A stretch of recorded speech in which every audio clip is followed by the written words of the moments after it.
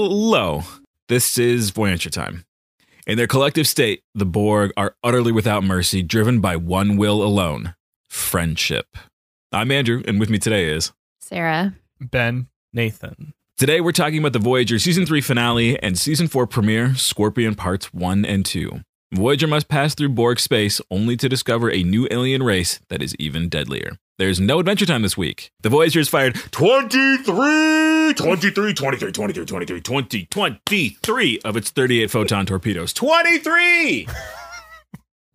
23 at 4 beautiful, gorgeous, lovely photon torpedoes fired this episode.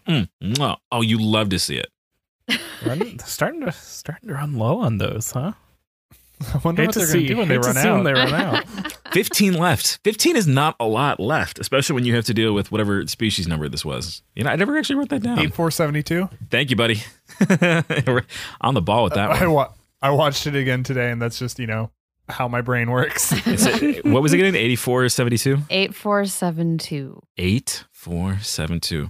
Can you bleep that out, Sarah? Because that's my new house address. Yes. No, it's not. I know it's not. That'd be funny, though. I was hoping that you would only bleep it out once Andrew said it that last time. I think let us say it a bunch of times and then, dope. Can you bleep that out? Well, I may be wrong here, but I'm pretty sure the species number was.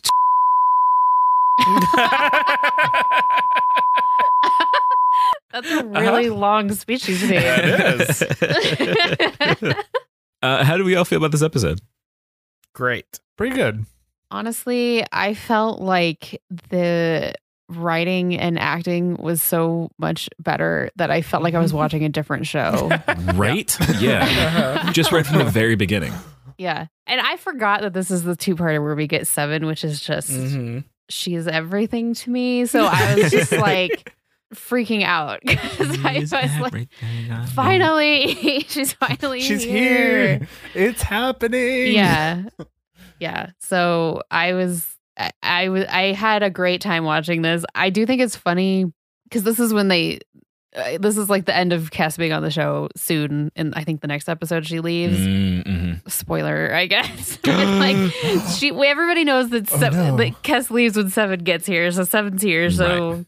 So Cass has to leave soon. Yes. And we talked about this, I think, a while ago when we were talking about Garrett Wong's like people's sexiest guy or whatever that thing that he had was, remember? No. They were going to kill him off and then he got that and then they decided, never mind. No, he can stay because he's so very sexy. Oh my God. I somehow completely forgot about that. Holy shit. Yeah. So I just really wonder if they would have killed him off by having him get eaten by this alien algae stuff that's just like taking over his body. Should have. I mean, they already killed him off twice. I know. I think it happens at least one more time before the end of the season or end of the show. So I think the writers are just horny to murder Garrett Wong. Yeah. They were looking for excuses like, ooh, how do we kill him again? Just like have another little murder for just us. a fun little Harry Kim death as a treat. You know, it'd be actually rad if they did that, and they had like Braga can have some Harry Kim death as a treat. Yeah, I was gonna say, Bragan Branga just hates Harry Kim. That's the real secret here. Okay. Him and Garrett Wong do not get along. No, they actually get along great. He just hates the character of Harry Kim. You're fine. It's not you. It's your character. Garrett, you're great. It's not you. It's your character. Which is a long way of saying it's not you. It's me. Yeah. Well, I thought, Sarah, you kind of had this long intro. I thought you were going to tell me that you actually didn't like this episode, and I was going to round it out by having like the most negative opinion. But I agree. I thought this was really great. Yeah. It was really well done. I thought the whole bit with 7, because I was really curious. Like the whole thing about the Borg is that they're the collective, and so I was really curious how are we going to get a singular character out of them.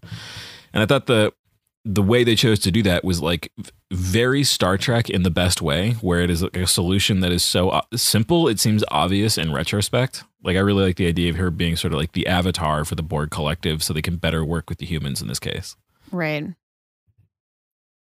Yeah, that makes a lot of sense. And in context. Yeah. It did make me think about like interesting ways that like hive minds have been portrayed. Like I particularly like the way that they did it in, I hate using Rick and Morty for like positive stuff now, but like they have that episode of like a hive mind where they're just like walking around and the conversation keeps happening with these other people that they keep walking past. Yeah, that was really good. And it was so strange and weird. And I was like, why would the Borg not just do something like that? That seems like it would make sense, but it's very Star Trek, and it still worked.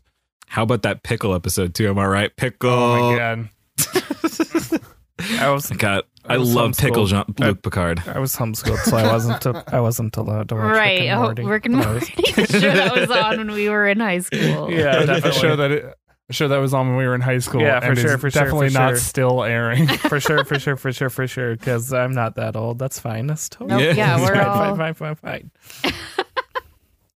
Yeah, I'm 18.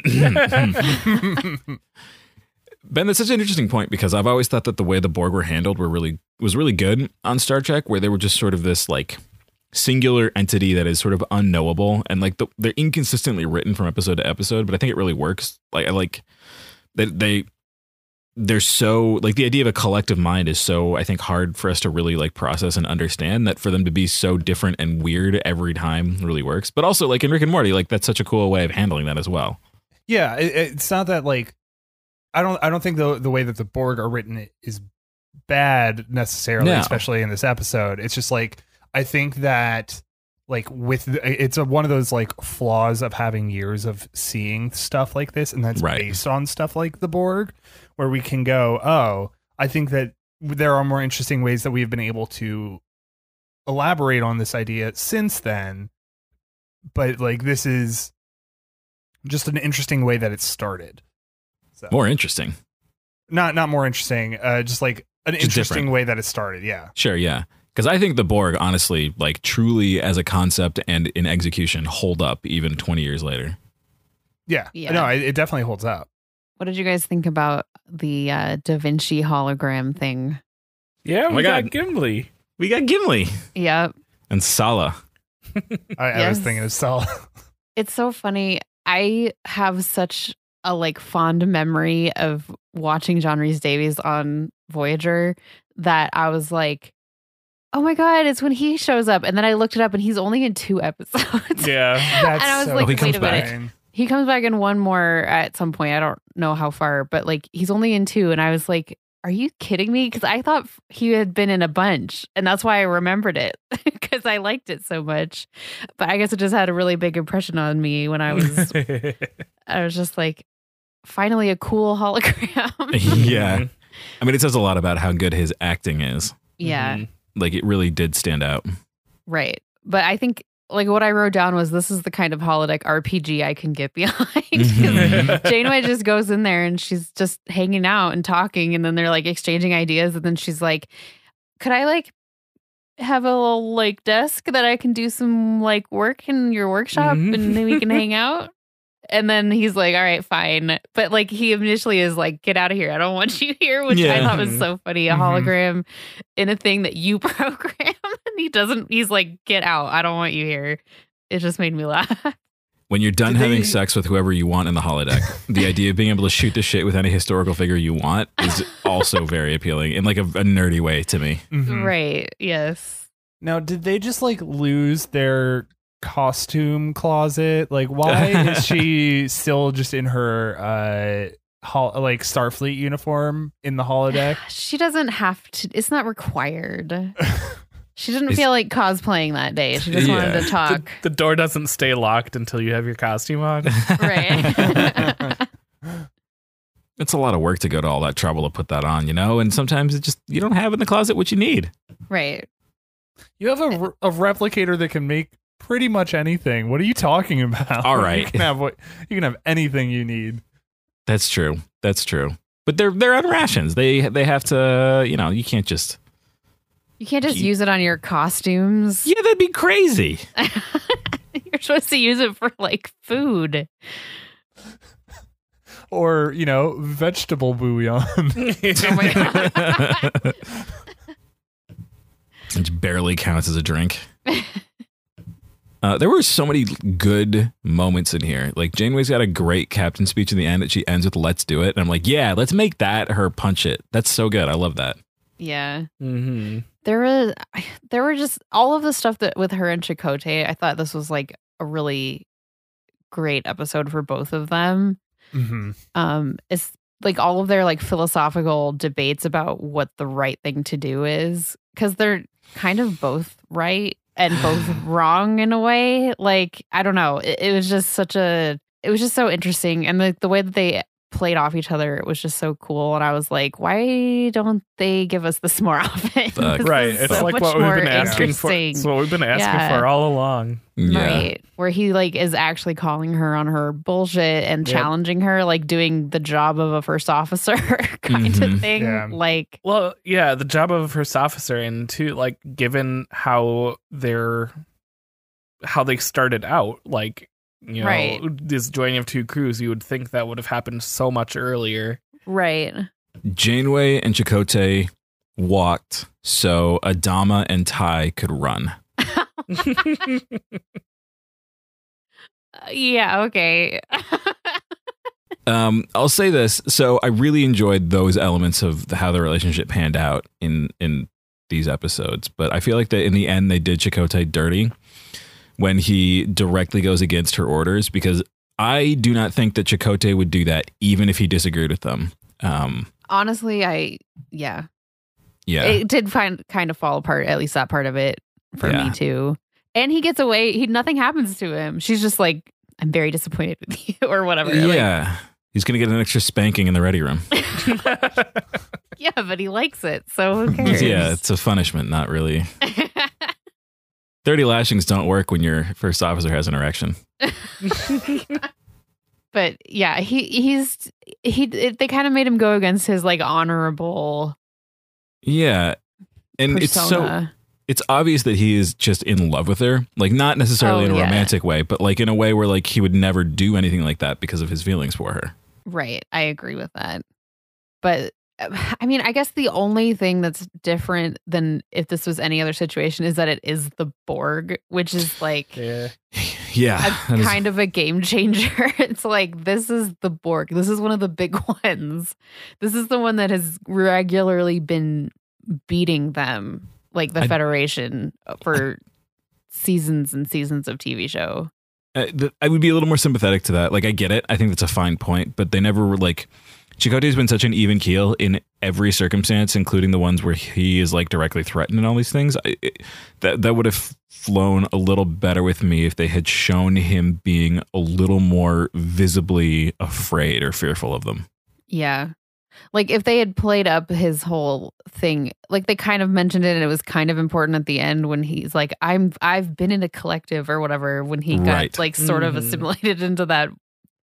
That one collective on that settlement. This, like separated Borg people. Yeah. If they had connected it to that a little bit stronger and had him have actual like development of his character related to that, especially over episodes, if they had made that like a through line, like he's still having like residual problems because of that, it would have made more sense. But they didn't do that. So, and I want to be clear, in my case, I'm nitpicking here. Like I really think it really did work out. It just, that was the bit that as I was watching, I was kind of like, I can see the structure of this episode more than I could anywhere else in it. Yeah. I think that this one was really relying on people knowing that the Borg are like really bad. If you never watched a different show or a different Star Trek show where they had any Borg stuff happening, you'd probably just be really like, what's the big deal? Like the characters are like, man, this is the Borg. This is a big deal. But like all you get is just them saying that. And it's just like referencing other things that happened. It was a lot of tell, not show. Right. Because they're banking on people knowing that stuff and they don't want to like, I guess, beat it over the head. But I don't know.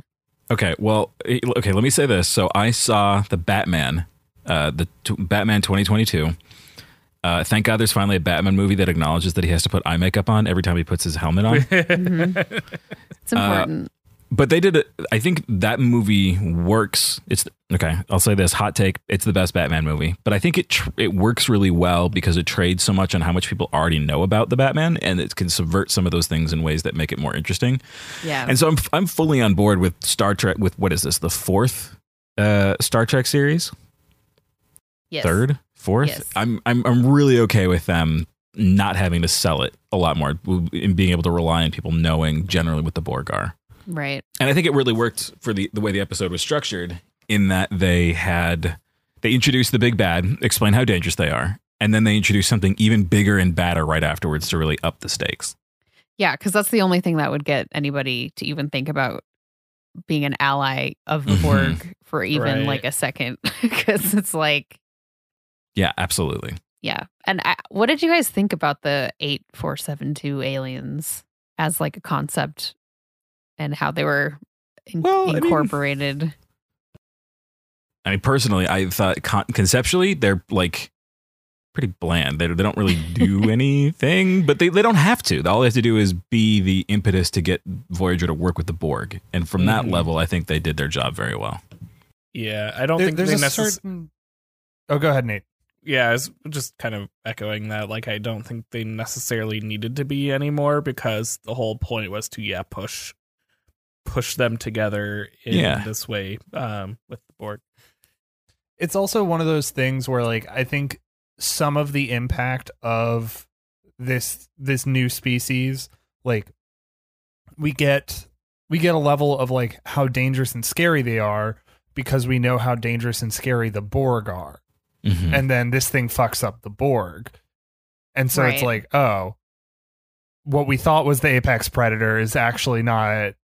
It's not the apex. We just found it. We just found the new apex. Oh, fuck. Yeah. So that like, to me, that's kind of like where the interesting impact is there. Like, we don't need to see all of the like detail for it, like how scary they actually can be. Mm-hmm. It's just like, we know what they're potentially capable of. And I think if they were to try and sell us on what they are actually capable of by showing it to us, it would lessen it because they didn't have, I don't think they had all of the like potentially all of the effects and ability that they could have wanted to use to be able to do that kind of thing. Mm-hmm. It seemed like they were stretching already when they were showing off like the actual aliens. Yeah, a full CGI alien in 1997. Yeah. Mm-hmm. I was blown away by the balls to do that. Right. It like looked that was a whole season's budget right there. Right. Yeah. That was they were just saving up for that one. And it looked great. So I did a little research on that because it's pretty all right. Yeah, I was really curious. Like, it was like whatever VFX house did this really knocked it out of the park. And it was not a VFX house. It was just like two of the guys who work on special effects in Voyager just like did it over a series of months by themselves. Wow. They did all the modeling, the compositing, the color matching, everything. They said that ILM, Industrial Light and Magic, came in and did some work on some stuff afterwards, but all the monster effects they did entirely by themselves. It was just like in-house. It was in-house and it was like two people. That's really impressive. I hope they didn't lose their minds working that hard. I know. Poor guys. Well, the quotes on Memory Alpha make it sound like they were just having a grand old time doing it. But I was blown away when I thought we were going to get like sort of, shots and shrouded in darkness and that kind of thing. But we get like a full-on, full-lit, like CGI monster and a couple of shots. And it looked really good. It looked better than when Enterprise did it, 5 years later? 10 years later? When was Enterprise on? I think it was like mid-2000s. Yeah, I think I was in middle school when did that? That means nothing to you. I don't know why I said that. That doesn't matter. I have another great visual. This is a special effects thing. So in order to really emphasize how dangerous species, whatever is, they species numbers. Species numbers. Species number 2. Oh my god. They did this thing. I think it was Cass having like a psychic vision or something like that. But they show a pile of dead Borg. Yeah, and I was shocked to learn that pile of dead Borg were officially licensed Star Trek miniature toys that the crew went out and bought and put together. Oh and my god! They said they were so highly detailed and well modeled and well painted that they could do long held close ups on them and they looked photoreal. I thought that was hilarious. That is very funny. I never would have guessed that they were models, essentially. Like, that's incredible. Yep. Those are toys. So hilarious. Good. Yeah, that was a nice Borg Rat King they pulled off. Yeah, that's a good way to describe A Borg it. Rat King. Yeah. Okay, so what did you guys think about Seven? She had Borg personality. She hasn't really done anything yet. Yeah. Yeah. She's existed. Her like hero reveal shot where like the door opens and she's there. It was like, oh shit! This is so cool. Yeah. Yeah. The second they did that, I was like, oh, I know what's happening here. Yeah. I figured it out. I think my like whatever I watched this on showed her picture in the thumbnail, so I knew she was going to be in it. But when she actually like showed up, I was still like very excited about it. It totally worked on me. They were clearly selling her, and I was like, yeah, excellent. I'm into it. Yeah. I mean, she was definitely a Borg person, but I mean, it is a little bit of her personality. What it's like it's starting to come through. But like when she says stuff like, they're like, how do you have this information? And she's just like, we are Borg. Like, yeah. Are you stupid? Like the kind of like the directness. She's gonna have that for a long time, and it's very funny. But like I just think it's funny. She's just like, we Googled it. We're the Borg. Like, why do you think we know? I'm looking forward to seeing those layers like slowly stripped away. Yeah. From being fully Borg to like, more human. Yeah. Be a fun reconstruction of a person, essentially. There's a lot of cool stuff they can do with her, and I'm really excited to see where she goes.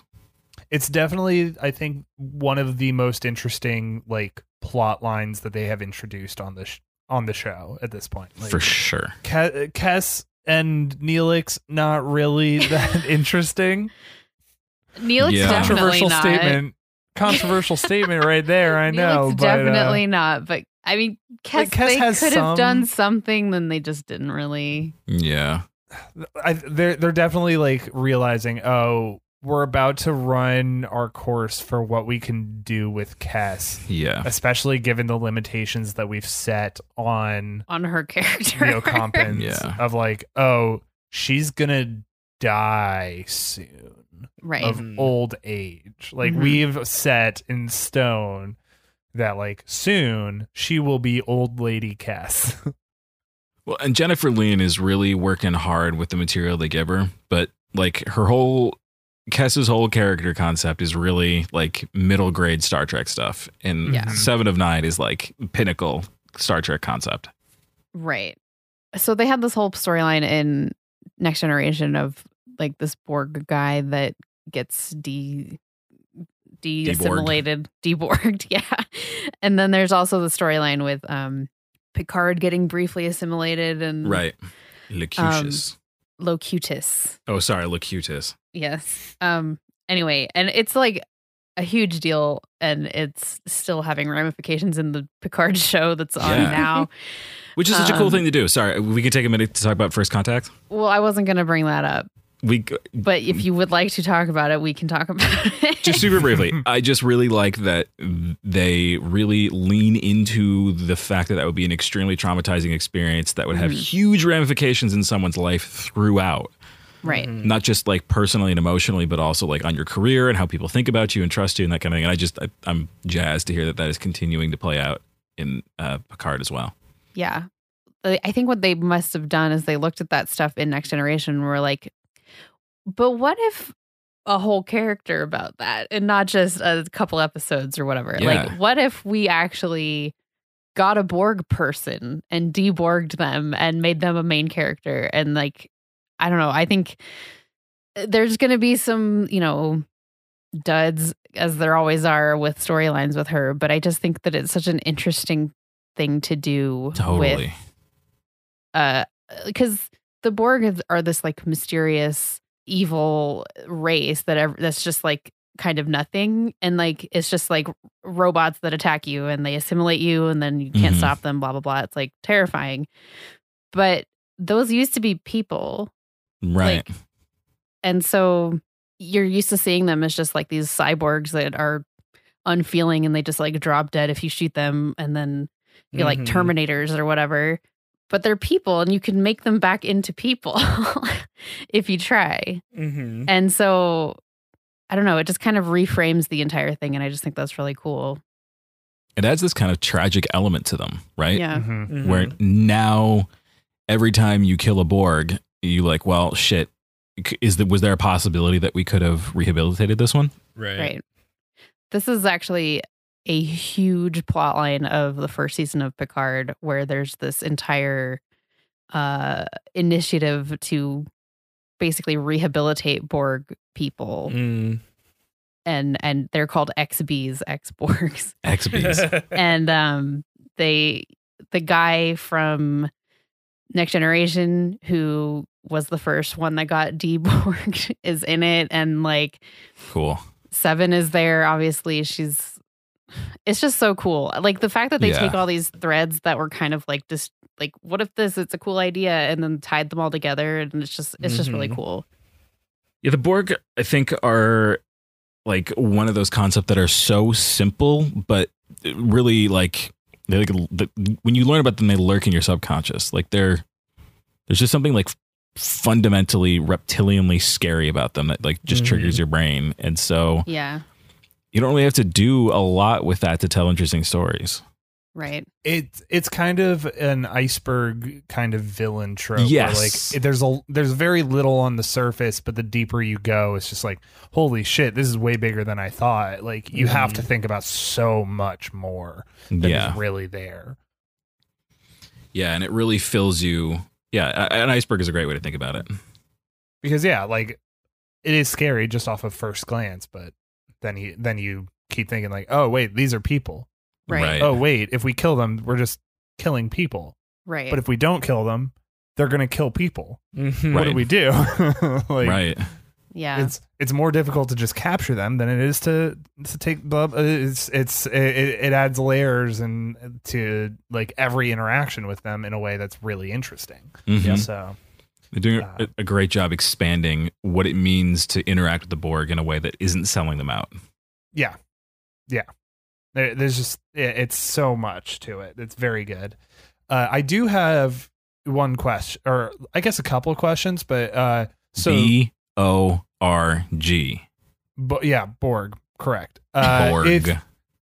So Seven was taken as a child, is what we're supposed to what they're saying? Yeah. So if she grew up as a Borg, why did they not just make her into Robot Lady? What do you mean? Why does she have boobs? Why is she not just like robot all from neck down? Okay. This is actually a great segue into the thing I was going to ask if I could read. It's going to get more serious than this question is probably. Okay. Oh no. Not in a bad way. Okay, so I'm gonna like semi spoil something from Picard, and I'm just gonna have like everyone's just gonna have to deal with it because it's important, and I don't actually expect you guys to watch that. And this is a very small thing anyway. Well, it's not small. It's just like not a big, huge plot point. Seven is bisexual. That doesn't really come into play at all on the 90s show, unsurprisingly. What? Wow. They didn't want to tackle that? But in Picard, it is confirmed. And so I found this article called 7 of 9 was always queer. And I'm going to read some excerpts from it. It's kind of long, but I think it's important because I want, like, 7 is really easy to just look at and be like, oh, the lady with the skin tight boob lady on Voyager. Like, and I just don't want us to look at her like that. Because the crazy corset she's got to wear. The show looks at her like that. But she doesn't deserve to be looked at like that because she is so much more interesting than that. So, okay, I'm just going to read this. And the first part, I was actually not going to read this because I couldn't remember if this was a spoiler or not, but it will answer your question, Ben. So, okay, great. Also, I think we should just include, if we can, we should include a link to this in the yes, show I will notes. we can put a link to it. I'm not reading the whole article. This is just some excerpts. It's a lot longer and has more stuff about the Picard show and spoilers and that. I'm not going to read that part. This is just about Seven as a character. So as a child, Seven was taken to the Delta Quadrant by her parents, who were exobiologists studying the Borg. For 3 years, her parents trailed, observed, and tagged the Borg aboard one cube, all in the name of science. One day, they got too close, their cloaking failed, and all 3 were assimilated. Seven was around 6 years old at the time, and her family might have been the first humans assimilated into the Borg. Though we never see Seven's assimilation, we know that unlike adults who are assimilated, she was placed in a maturation chamber where her synaptic pathways were remapped, so they let her grow up, I guess. Mm-hmm. That's why she has boobs. As part of her 5-year dual maturation and assimilation, she had parts of herself stripped away and replaced with cybernetic enhancements. One of her eyes was replaced, and her body was filled with technology, including in her hands, hips, and brain. It seems that most assimilated people experience extreme pain and fear in the moments when they wait to become a Borg, and it seems the same was true for Seven. Once a drone out of the maturation chamber, though, we know that Seven, like other Borg, became compliant and connected with the hive mind. The queerness and transness of it all is staggering. Transgender, non-binary, and queer people have our bodies claimed and labeled when we are young, like the Borg assimilating Seven. Before we can declare who we are for ourselves, we get sorted into blue or pink, never green or black or yellow, and told that we're only attracted to people who wear the other color. And then those categories are enforced over and over. The surgeries forced on intersex infants are one example of how the gender binary is enforced, and refusing trans teens access to binders, hormone blockers, and other means of harnessing and manifesting our gender identities is another. Adults who jokingly ask children if they have any crushes on only one gender is one example of enforced heteronormativity, while disallowing queer kids to bring their dates to prom would be another. In the same way that trans and non-binary folks are never the same, and in reality no person nor their relationship to their gender identity is the same, after having a fixed heterocentric gender binary forced onto our bodies and consciousness, so too is Seven never the same after she leaves the Borg. The crew of the Voyager can strip her cybernetic implants away, but they can't remove them all without potentially killing her. They can tell her she's safe and take her away from the Borg, but they can't undo the trauma she experienced or the memory of all the violence she did with her own 2 hands when she was part of the Borg. Queerness and transness are not defined by coming out stories or medical procedures, despite the fact that those are the narratives the media focuses on. Being queer, trans, and non-binary is so much more than a label, so much more than a rejection of heteronormativity. It is an acceptance of the multiplicity of being. It is an acceptance of the fact that everything changes. It is an acceptance that we may yet change again. Like many queer and trans folks, Seven's body is often a site of conflict between her and those who would control, dismantle, or destroy her for her refusal to fit in a binary. But what she does by resisting those labels, by refusing to deny either her Borgness or her humanity, is create space for others. What does the future of the XBs hold? Who knows? But thanks to Seven, they'll get to find out. Wow. That's really only a little bit of that article. It's a really good article. Everyone should read it. Yeah. We'll make sure it's in the show notes. Yeah. Yeah, that's fantastic. But yeah, I think they just accidentally made a really good character. Yeah. When they made her up and originally. Yeah. Well, one of the things that is so lovely about the modern era of Star Trek is, to me, that the people who grew up on it and saw themselves in it and saw themselves valued by it now are getting to write for it. Yes. Mm-hmm. Yes. And so you can see people claiming and 7 of 9 and then making her their own. Mm-hmm. Right. All we really needed back then was a hint, and now it's being shouted from the rest of everybody to hear at this point. Right. Yeah. Right. Because, I mean, Star Trek has always tried to be really progressive as far as they were allowed to at certain different times in history when it was being made. Mm-hmm. Mm-hmm. Well, and as far as the writers at the time were capable of, right? Right, yep. Right. Yeah, lots of factors. But the original series had the first interracial kiss kind of. It doesn't, you can see that they aren't actually touching lips, but the implication is there. And that was like huge because that was the 60s when that show was on. Yeah. For a white guy and a black woman to kiss, like that was a big deal. Yeah. And then I don't even know, I'm sure Next Generation did something. I don't know. But like the fact that every show as it goes along, it pushes it farther and like brings that representation. And I mean, infinite diversity and infinite combinations is like one of the Star Trek mottos. And it was never actually like shown like that until more recently, when they were actually allowed to have like non-binary characters, trans characters, gay characters, like being visibly on the show, being who they are, and not just a little like wink in the background, like, oh yeah, you know, it's come so far. Yeah, it's the Marvel thing where it's never explicitly acknowledged and everyone is just sort of, you have to, there's little things in the background, but yeah, it's not like part of who the character is. Whereas in Star Trek, it just gets to be. Right. It's just a person. That's just who they are. It's not like a gimmick. It's not just there to be there. It's just we're telling real stories about real, like people that are real. I mean, you know, it's fiction, but you know what I mean? Like, these are, like, it is real. Examples of real things that are real. How do I want to phrase this? I think we're all on the same page that like fiction and fantasy and sci-fi, especially fantasy and sci-fi, but fiction in general is just a reflection of the world that we get to that we can look at in a safer way, right? Like the good sci-fi has always been about showing us the world in a way that lets us see the absurdities in it.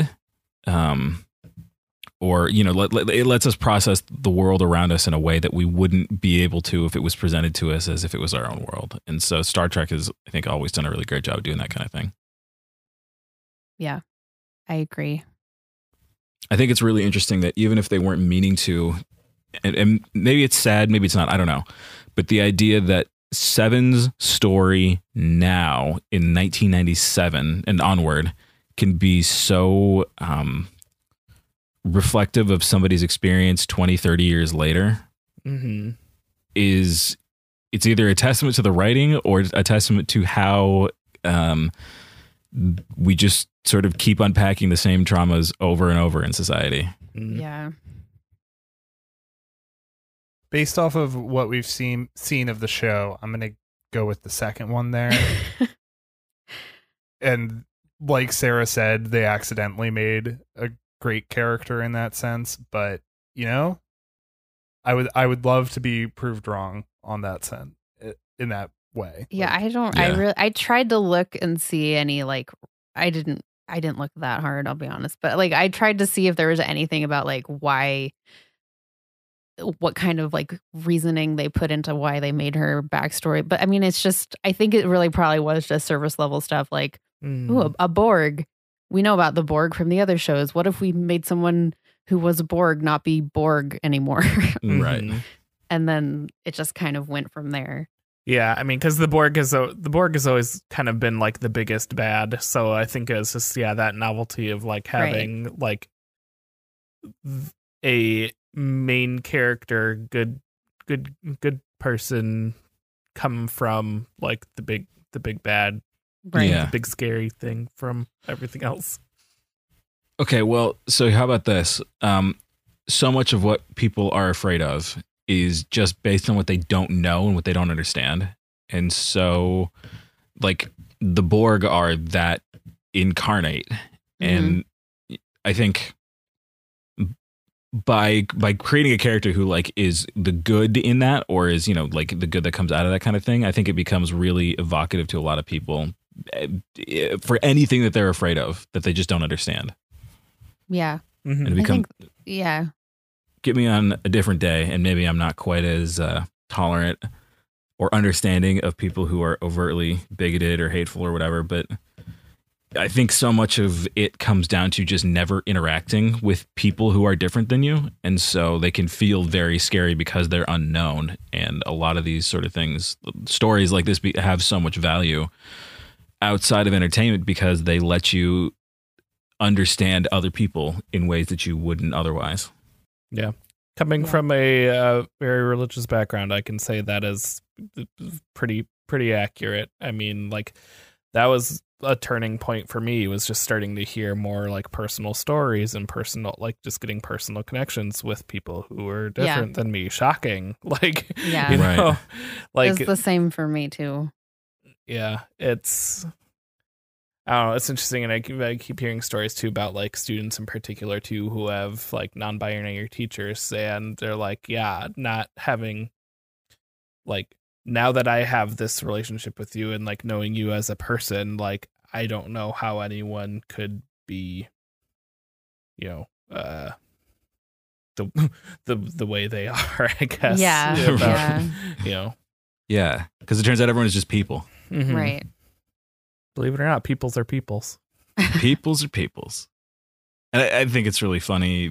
So this happened to me today. The idea that like kids are going to get confused by like non-binary people, pronouns, that kind of thing. My daughter is very concerned. If I don't know if you're familiar with the book, The Big Red Strawberry, or The Ripe Red Strawberry and the Big Hungry Bear. Mm-hmm. It's a classic book of childhood. And Zoe really latched on to the Big Hungry Bear. And so she talks about the Big Hungry Bear all the time. And today she was talking with the Big Hungry Bear, and Taylor had to pretend to be the Big Hungry Bear.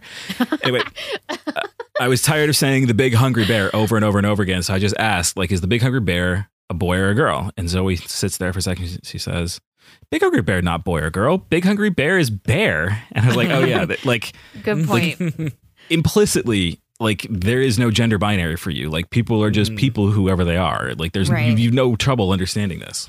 Right. It's adults much of it is that make it right. Adults are the ones that are confused, and you're bringing your confusion and putting it on your kids. Exactly. Yeah, it's just society is fucked up. That's what it is. Yeah. And then there's also just so many people who don't even like, who think that they mean well and then still fuck it up somehow. Yeah. Yeah. I try to cut those folks a little bit of slack because at least they're trying. But it's the people who are trying to do well, mess it up, and then don't try to do anything to fix it or anything like that. That's a little bit what I mean. Right. But yeah. If you're doing what you think is, you know, helpful, but it's doing active harm, then it's like less. Mm-hmm. Yeah. Just refusal to learn. Right. Is where the problem is. Yeah. Maybe that's why the Borg are so, like I said, they're so simple, but they feel very archetypal. And I think it's because they represent that sort of fear of the unknown that we all have. And that's why you can get so much out of them like this. Yeah. Fear of the unknown and fear of losing control. Oh, yeah. That's such a great point. Yeah, it's like body horror. It's like psychology body horror. Yeah. I remember as a kid seeing the Borg, and what really freaked me out was the idea of getting like my hand replaced with like a thing. But like a weird, like a reciprocating saw or something. Right.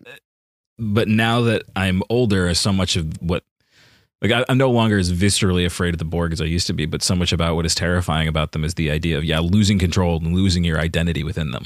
Yeah. Now you're all about having a reciprocal saw for a hand. I love that. Love That'd be sick.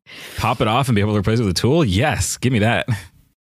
God, you saying that just like got me. It made me start thinking about this comic that I really love, and I don't want to go into it because I know you're gonna be like, oh, we're gonna have to listen to this for the next hour. So I'll just talk about it with you for another time. Is this a JoJo? Are you about to hit me with a JoJo? This is a different thing. Wait, so you're not going to share it at all here? It's called Chainsaw Man. It's great. Oh my God, I know what this is. It is another manga, but like, Andrew, I need to just tell you with some of the like spoilers for it that are just so incredible and so cool and so visceral. You're not the first person to tell me about this, so I will go read it and then we can talk about it. Yes, it's incredible. You'll love it. Okay, excellent. Chainsaw Man, hell yeah. It is like a very certain level of like, the main character is a child, and then like the rest of the world. Chainsaw Man. No, I mean he does. I mean, yeah, but that's that is also true. But like the rest of it is just like what is scary, scary about the world, and like what is the scariest thing you can think of? And like it keeps escalating of like reminding you like what is actually the scariest thing that you could think of. Mm-hmm. Just like you keep thinking going, oh yeah, no, that is what would be the scariest thing. And then you're like, oh no, I have like way more deep-seated fears than this. Yeah, right. I'm excited for all my traumas to be laid bare in front of me. Yeah. It's a very good series, very good art. It's very cool. Cool. I'll check that out. Speaking of the Borg, they work really, really fast. Every time we've seen them on Voyager and they get on board the ship or whatever, they like convert those bays. Oh, it was also, I guess it was First Contact as well. Yeah. And they get on board a ship. They like within minutes, it's like full Borg in whatever bay they're in. Mm-hmm. That's why they're so scary. Yeah. They're very efficient. They sleep standing up. In their weird little things. 7 of 9, I also noticed, never blinks. That's part of her weirdness. Yeah. Yeah. It's one of those subtle little things that really sells how creepy and different and weird she is. Yeah. Also, all those weird, totally inscrutable Borg machines. There's this great shot where they like go down in one of the cargo bays or something, right? On Voyager. Yeah. And they go down in there and like there's the panning shot of them walking along, and then the camera pauses to watch like this big weird machine like go from the ceiling down to the ground, like do something for a second and then go back up, and everybody stands there and stares at it and then just carries on. And I just love that little it's so good. Just like some this mysterious Borg thing. Yeah, it's just important. weird. Yeah. No explanation. Nobody talks about it. They just like exactly what you do in real life. Just sit there, stare at it, be like, huh, and then carry on with whatever you're doing. Yeah. Really good shit.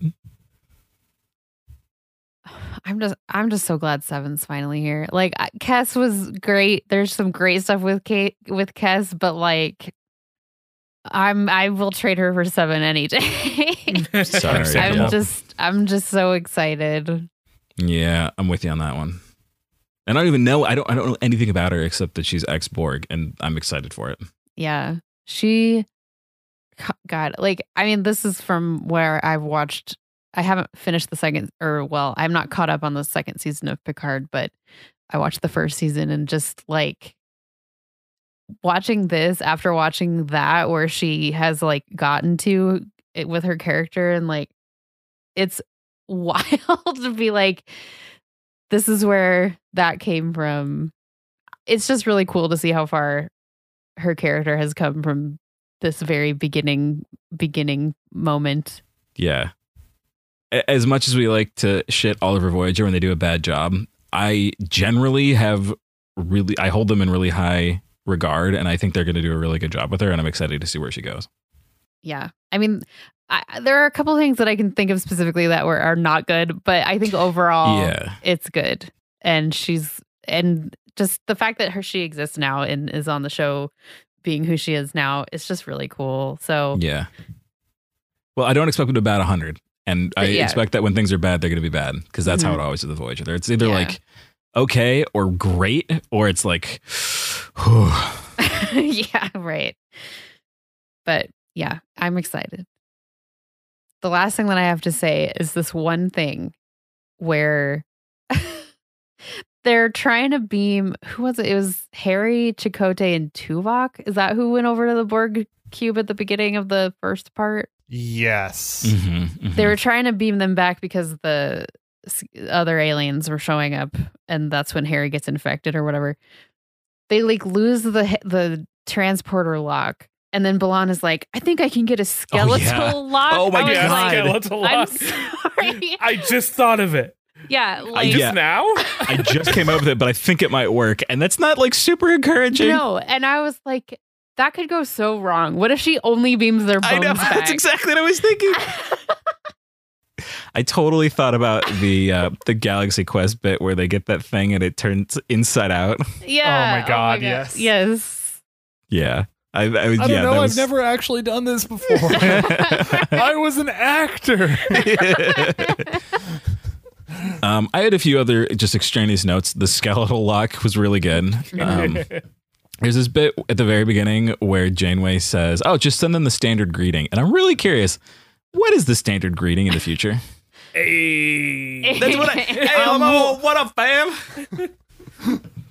We're flying here. Hey, bro, how you doing? Let's see. Oh my God, I cannot believe we didn't even talk about. What? Nothing. Show me that. Twerk that Borg booty. Show me your twerking module. Show me your twerking module. I need those high frequency, mathematically precise twerks. Resonate in my shield frequency with your cheeks. Okay. All right. What were you going to say that you couldn't believe we hadn't talked about yet? The name of the episode is Scorpion, and it's based on that story that Chakotay tells. Yes. And honestly, I'm so used to these sorts of things in Voyager just being like terrible, falling completely flat. But I thought it was really good. He did a really good job, and I thought it really worked for this episode. Yeah, I agree. It was good. Let me see. There was this moment where a planet blows up, and it like takes out like 3 of the Borg cubes, but like conveniently misses Voyager. Yeah, that was really close. Good thing they dodged that one. Yeah. Mm-hmm. Yeah. That would have Phew. been embarrassing. Yeah, it would have been really Mm-hmm. unfortunate. I really liked that. Well, first of all, I read some about this, and like the whole Da Vinci thing was basically something that Kate Mulgrew came up with. Like She's that wanted to hang out with hologram. John Rhys Davies. Yeah. Well, I mean, but she was Who like, wouldn't it want would be to? cool Like, for come Janeway on. to have something like this to do, because like it would just be cool. And so I don't know, they came up with it that way. But like the conversation that she has with him later, where she's like, I don't know what the fuck to do here, Mm-hmm. and he's like, I don't know, it says something like, well, I pray whenever I have questions and God will help or whatever. And she's like, I don't know about God, but maybe an appeal to the devil. I just loved the way that she put that. Like, Uh-huh. it just was like, wait, this is not. Janeway no, wants to that's the corrupt opposite Da of Vinci. what I was Yeah. saying. Hold on. But I like that her instinct was like, I don't know what to do about these aliens. I know. I'll go ask Da Vinci. Well, Chakotay isn't helping. Who else is she going to talk to?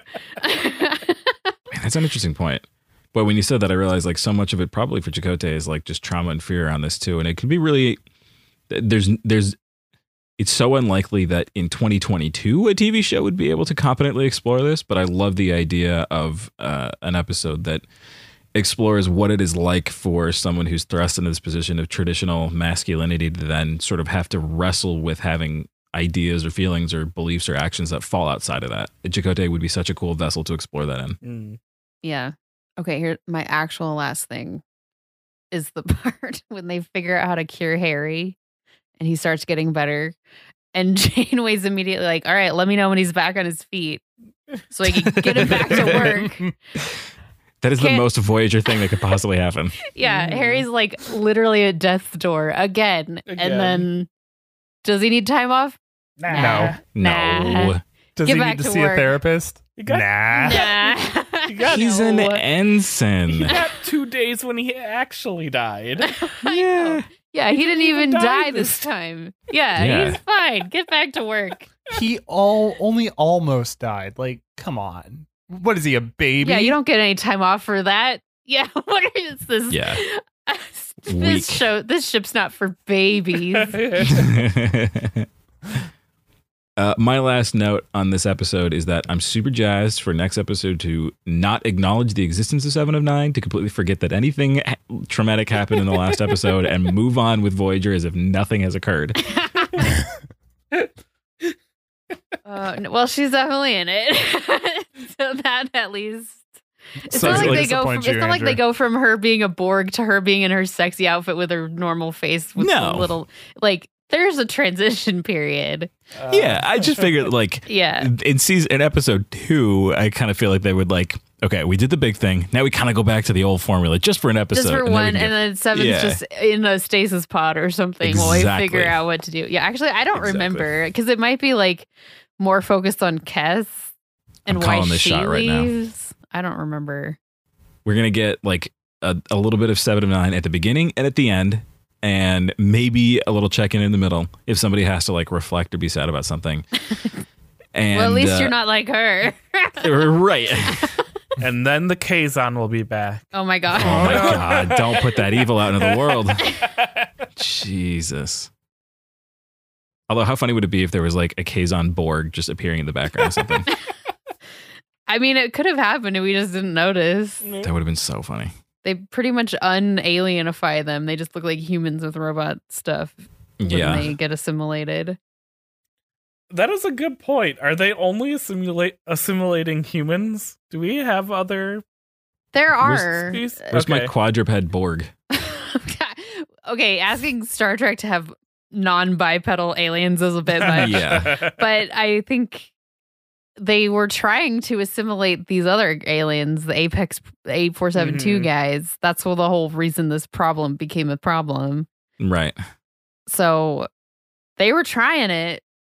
They do assimilate other species. It's just that I assume the makeup people are like, I don't want to have to do this is the bad enough Klingon on a makeup human and face. all the Borg stuff. Like, yeah.